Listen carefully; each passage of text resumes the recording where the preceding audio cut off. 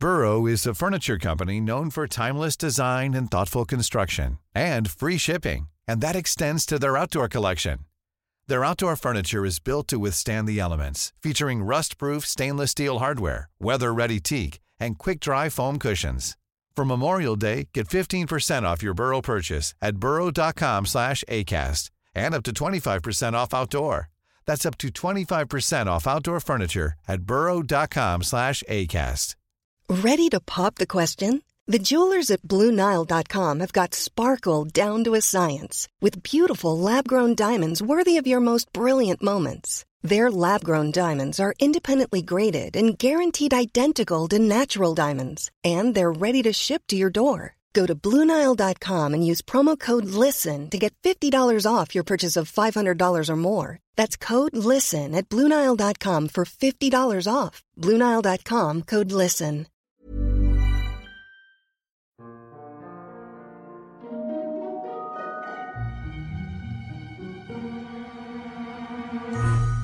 Hello everyone and welcome to the History of Byzantium, episode 185, Winning the Election. Last time we began Act 2 of our century of narrative.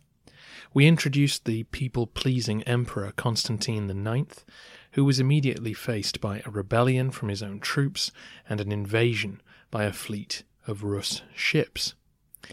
Events are starting to move very quickly, so let's just reorient ourselves for a moment.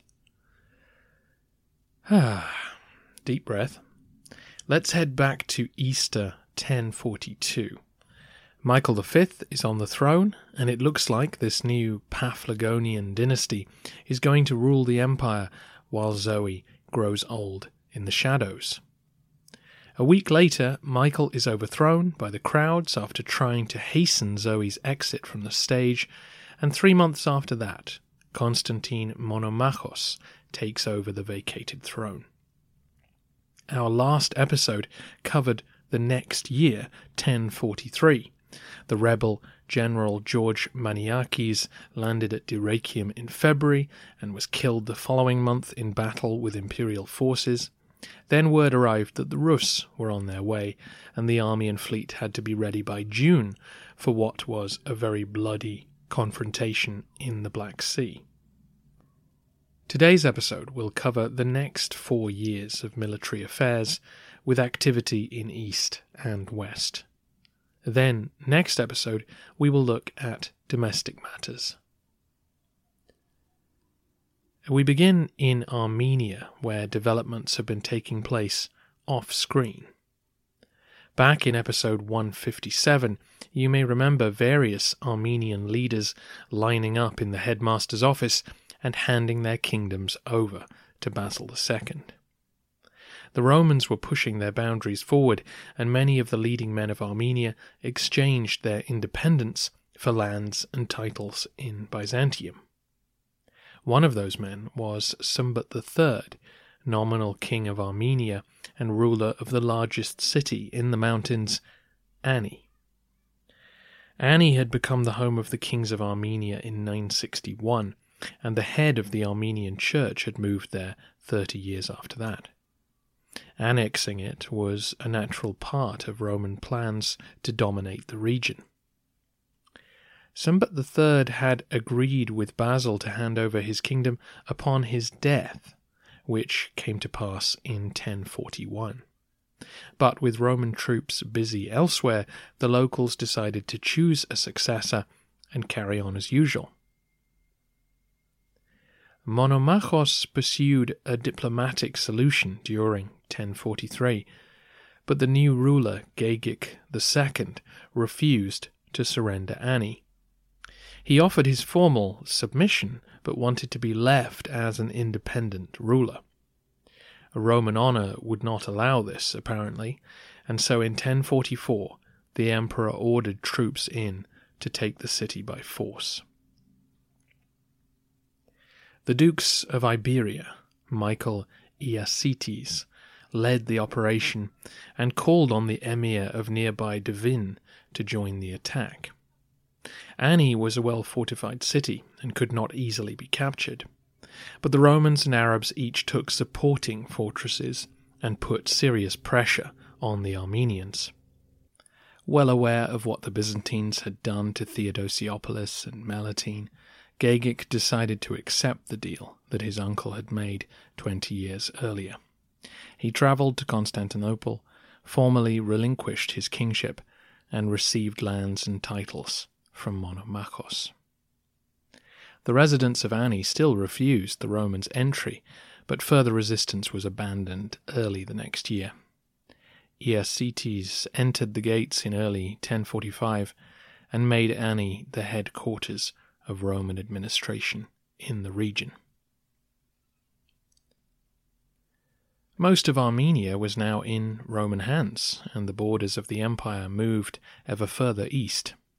More local lords offered their own lands to the authorities in exchange for military commands or retirement villas in Anatolia.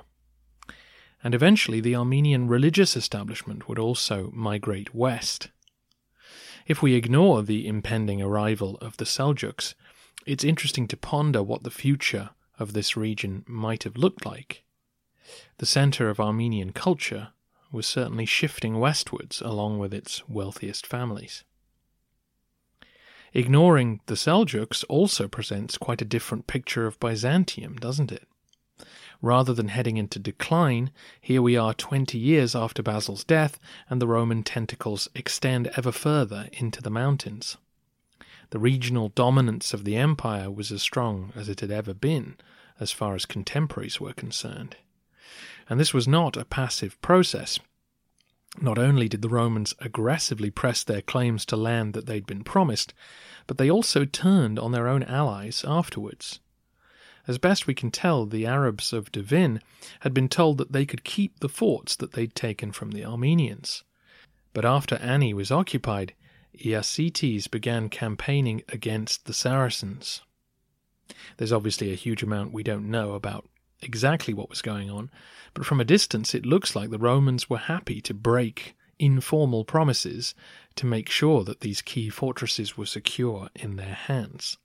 And if that meant angering an Arab ally, just as they'd done at Edessa, then so be it. This imperial bullying got its comeuppance soon afterwards. Iacetes moved against Devin itself to cow the emir, but Abu al-Aswa was too smart for the Romans on this occasion. He flooded the plain outside his city to slow their advance. Taking this as a sign of fear, the Byzantines marched in without due care and attention.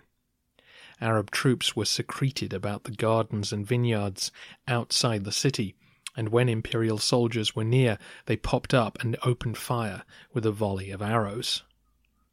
This surprise attack caused panic, and the Romans routed. The muddy conditions were terrible for cavalry trying to move quickly, and many died scrambling out of the quagmire. The eastern armies had learnt their lesson and moved on to besieging the forts near Ani more carefully, one by one. At one end of the empire, then, the legacy of Basil II seemed as strong as ever. At the other, an entire frontier was about to fall apart. As you know, the Romans had eliminated the Bulgarian state, which had once occupied the lands between the Haemus Mountains and the river Danube.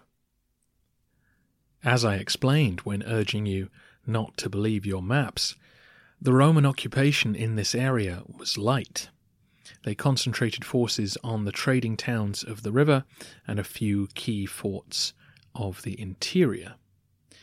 The inadequacy of these defences was brutally exposed between 1032 and 36, as we covered a few episodes ago. The Pechenegs crossed the frozen Danube and ravaged the whole region with impunity. The Roman response to these disasters was to pay more money to Pecheneg chieftains and flood the Danube markets with coins and goods to satisfy the needs of the nomads so that they wouldn't have to raid. The fact that that was the Roman response, as opposed to, say, moving more soldiers to the area, tells you a lot about the reality on the ground. The lands between the Haemus and the Danube were not suitable for large farming communities. The food and tax-producing population necessary to sustain a standing army just wasn't there. So instead, Byzantine officials cultivated the wilderness. Better to leave as much of the land empty as possible so that raiders would have a harder time sustaining themselves. Essentially, then, the Romans accepted that they couldn't hold the Danube as a frontier. They would try their best to divert their enemies, but their real defences lay behind the Haemus Mountains. With that in mind, perhaps the following events will make more sense.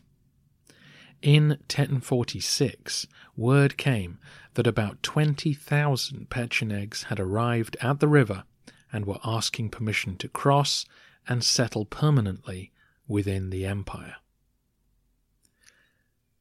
The steppe was in the middle of one of its convulsions, a Turkic confederation that we might read as the Oghuz were slowly moving west, and the pressure was mounting on the Pechenegs, who, as you know, had reached the end of their western movement, situated as they were up against the Carpathian Mountains.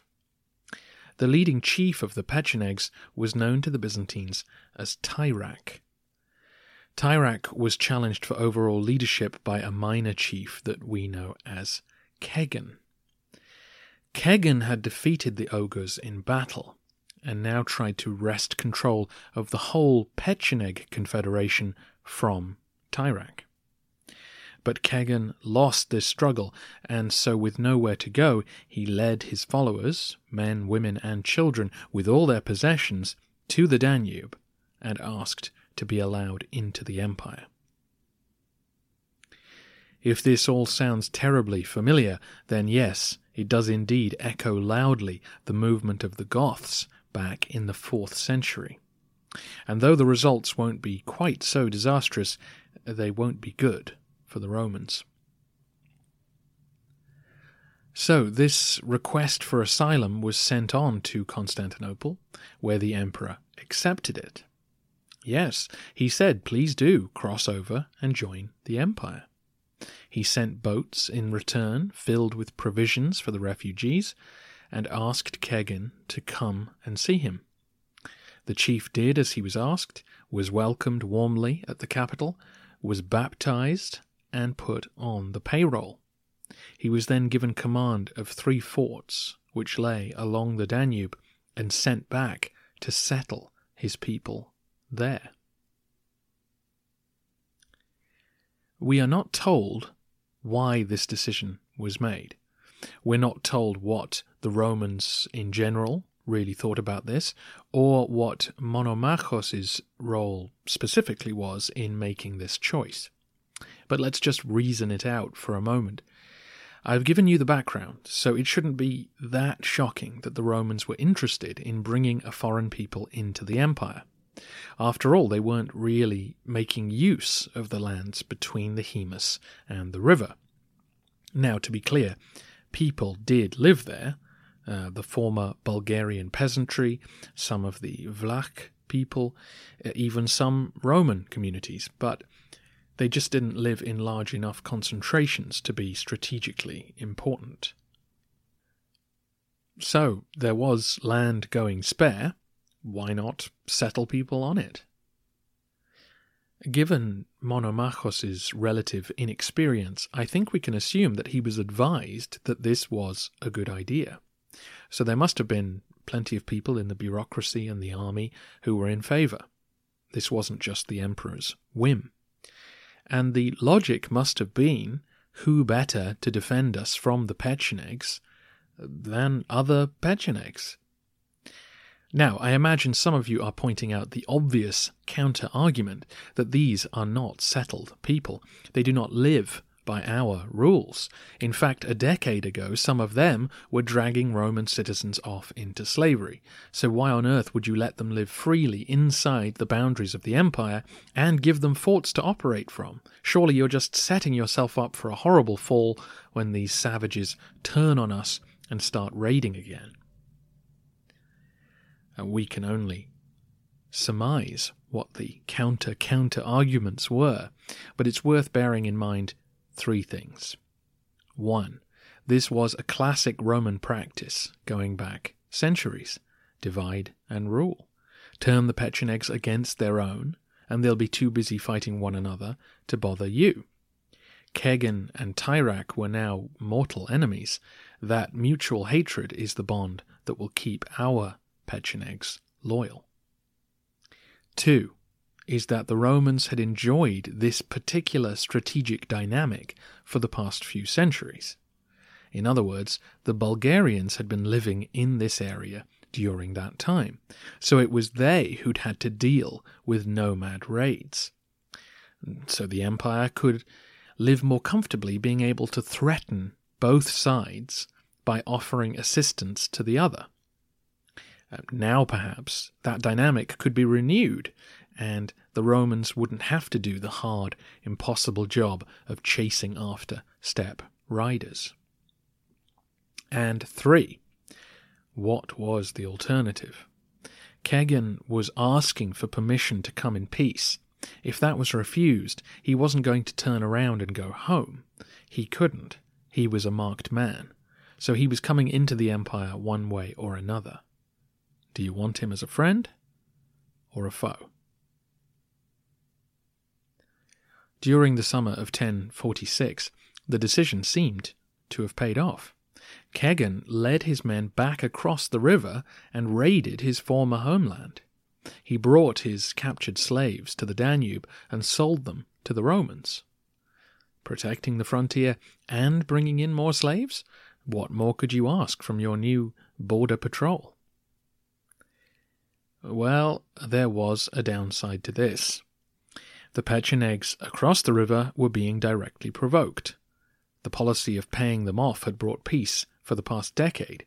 Now they had every reason to attack the empire. Understandably, Tyrak sent word to Monomachos that he was not happy.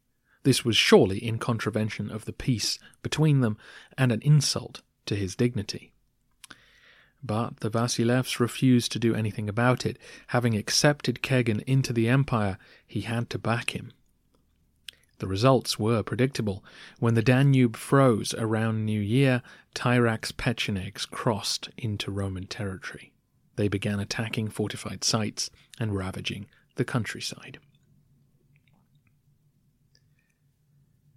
We are told that this was also a migration of about 80,000 people.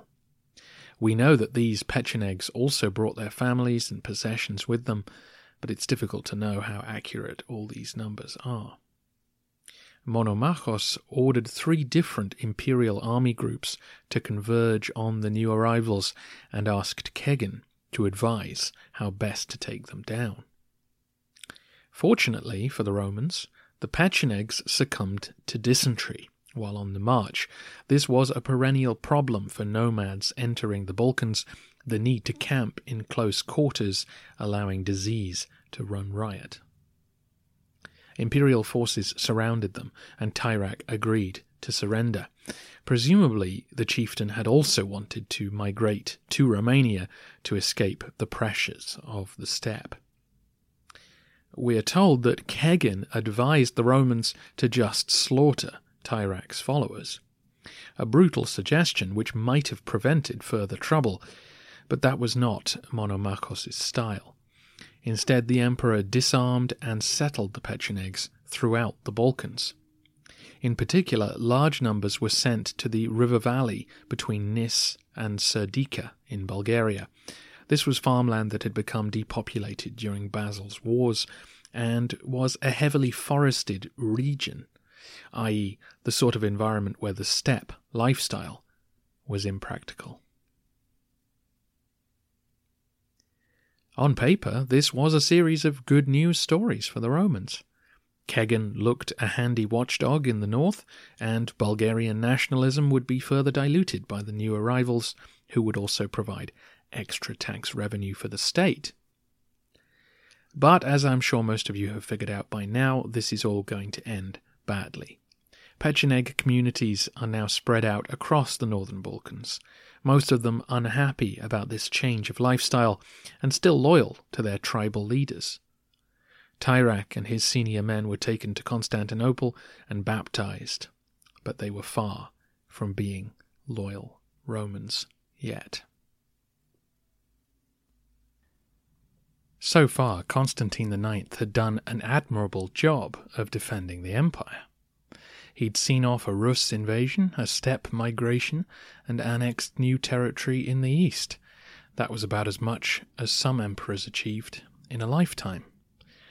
Yet he'd only been on the throne for 5 years, and there were still plenty of men who felt that they should be sitting in his place. One of those men was a senior military commander and second cousin of the emperors, Leo Tournikios. Tournikios was from Adrianople and had a base of support in the Macedonian theme. The fact that Leo was on friendly terms with one of Monomachos' sisters raised eyebrows, and when the whispers became a little too loud, the emperor was forced to intervene. In spring 1047, Leo was arrested and forced into a monastery at the capital while his officers were brought to heel. There seems to have been a lot of discontent amongst the European troops. This perhaps stems from the fact that they were fighting the Pechenegs while their colleagues were off in Armenia. Had they been allowed to slaughter the nomads, they would have captured and sold off thousands of slaves and gone home with full pockets. Which is what they perceived their colleagues at Ani were busy doing.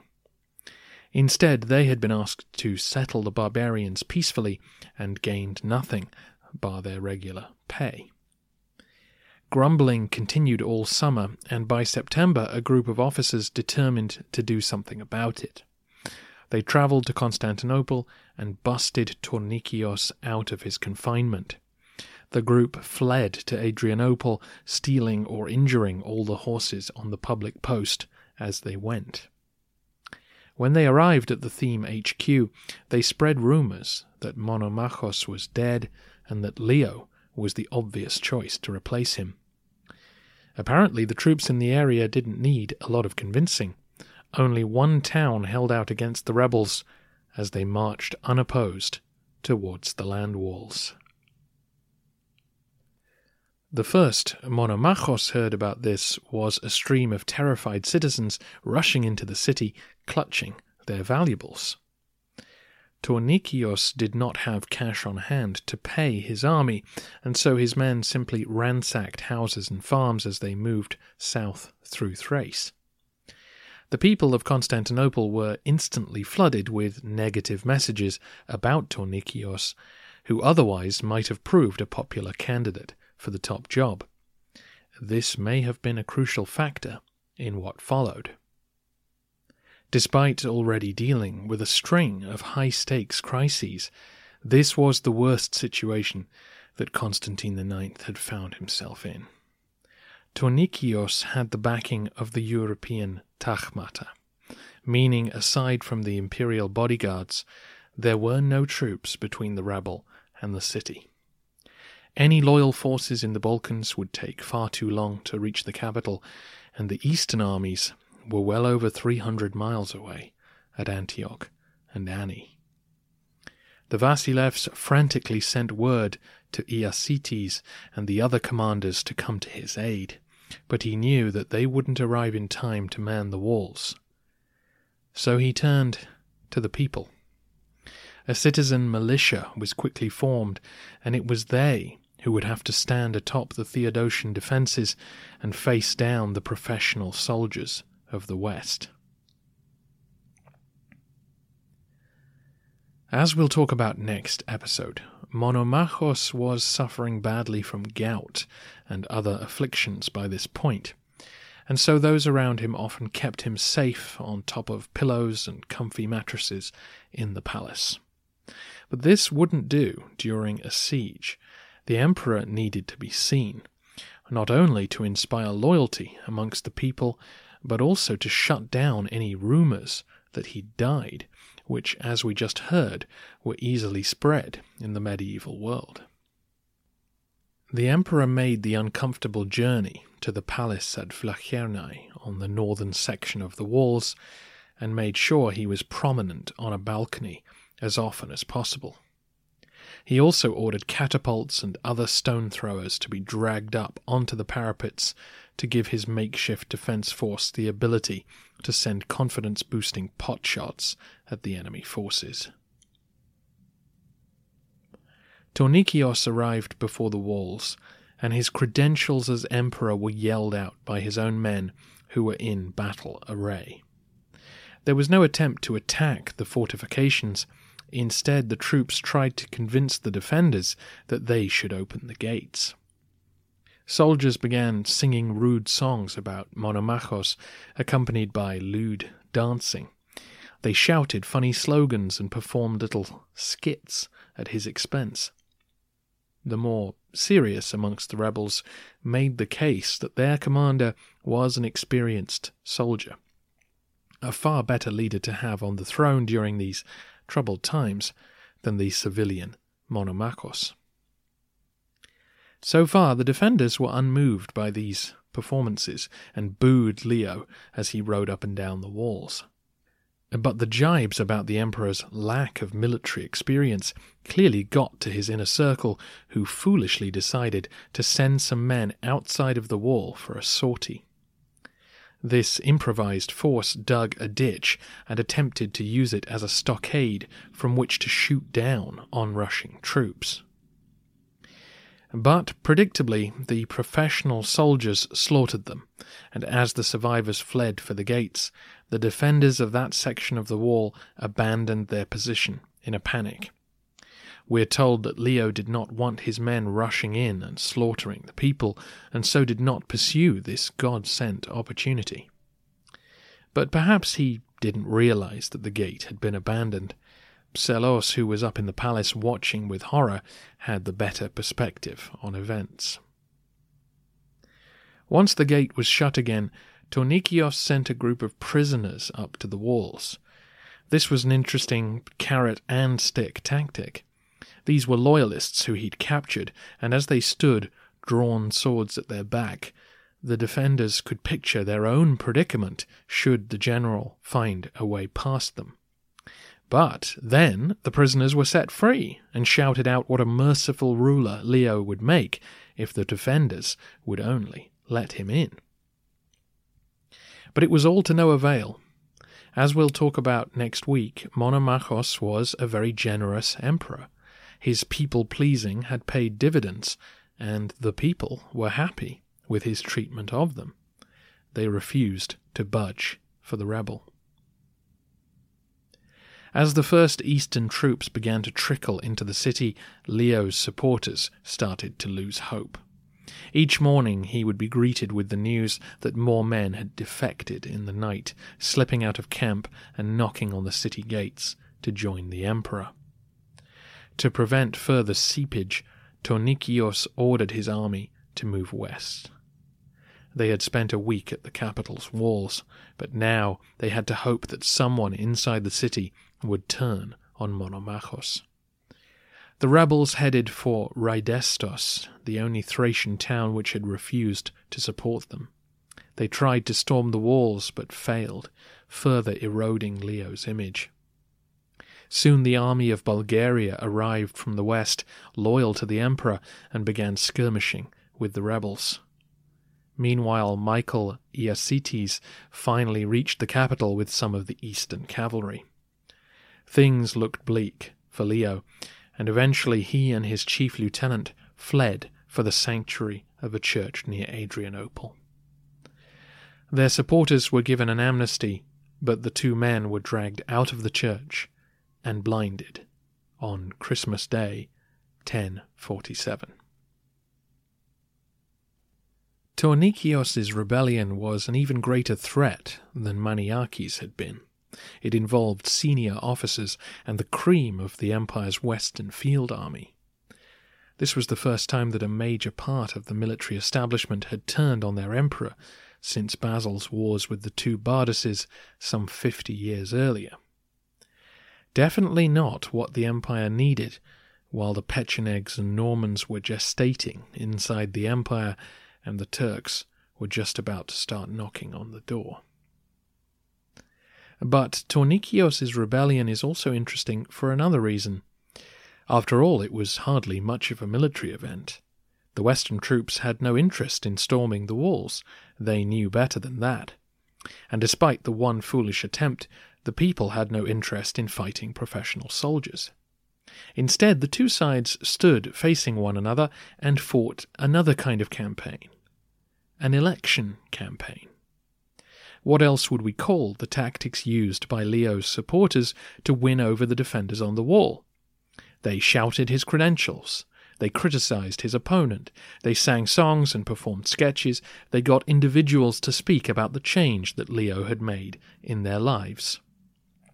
It's another example in Antony Kaldellis' argument that Byzantium had a republican character rather than an imperial one.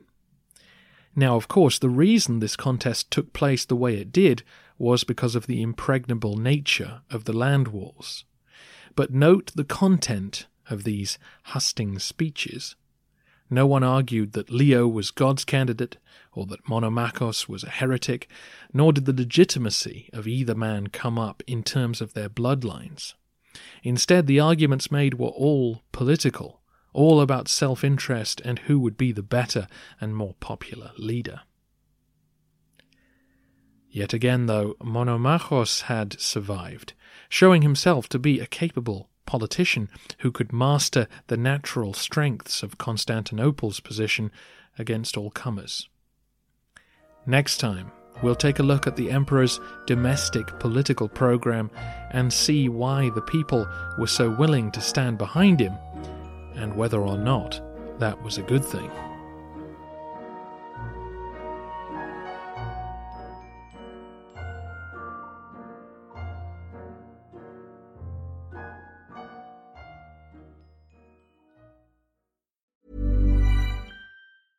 Selling a little or a lot? Shopify helps you do your thing however you cha-ching. Shopify is the global commerce platform that helps you sell at every stage of your business. From the launch your online shop stage to the first real-life store stage, all the way to the did we just hit a million orders stage. Shopify is there to help you grow. Shopify helps you turn browsers into buyers with the internet's best converting checkout. 36% better on average compared to other leading commerce platforms. Because businesses that grow, grow with Shopify. Get a $1 per month trial period at shopify.com/work. Shopify.com/work. Here's a cool fact. A crocodile can't stick out its tongue. Another cool fact, you can get short-term health insurance for a month or just under a year in some states. United Healthcare short-term insurance plans are designed for people who are between jobs, coming off their parents' plan, or turning a side hustle into a full-time gig. Underwritten by Golden Rule Insurance Company, they offer flexible, budget-friendly coverage with access to a nationwide network of doctors and hospitals. Get more cool facts about United Healthcare short-term plans at uh1.com.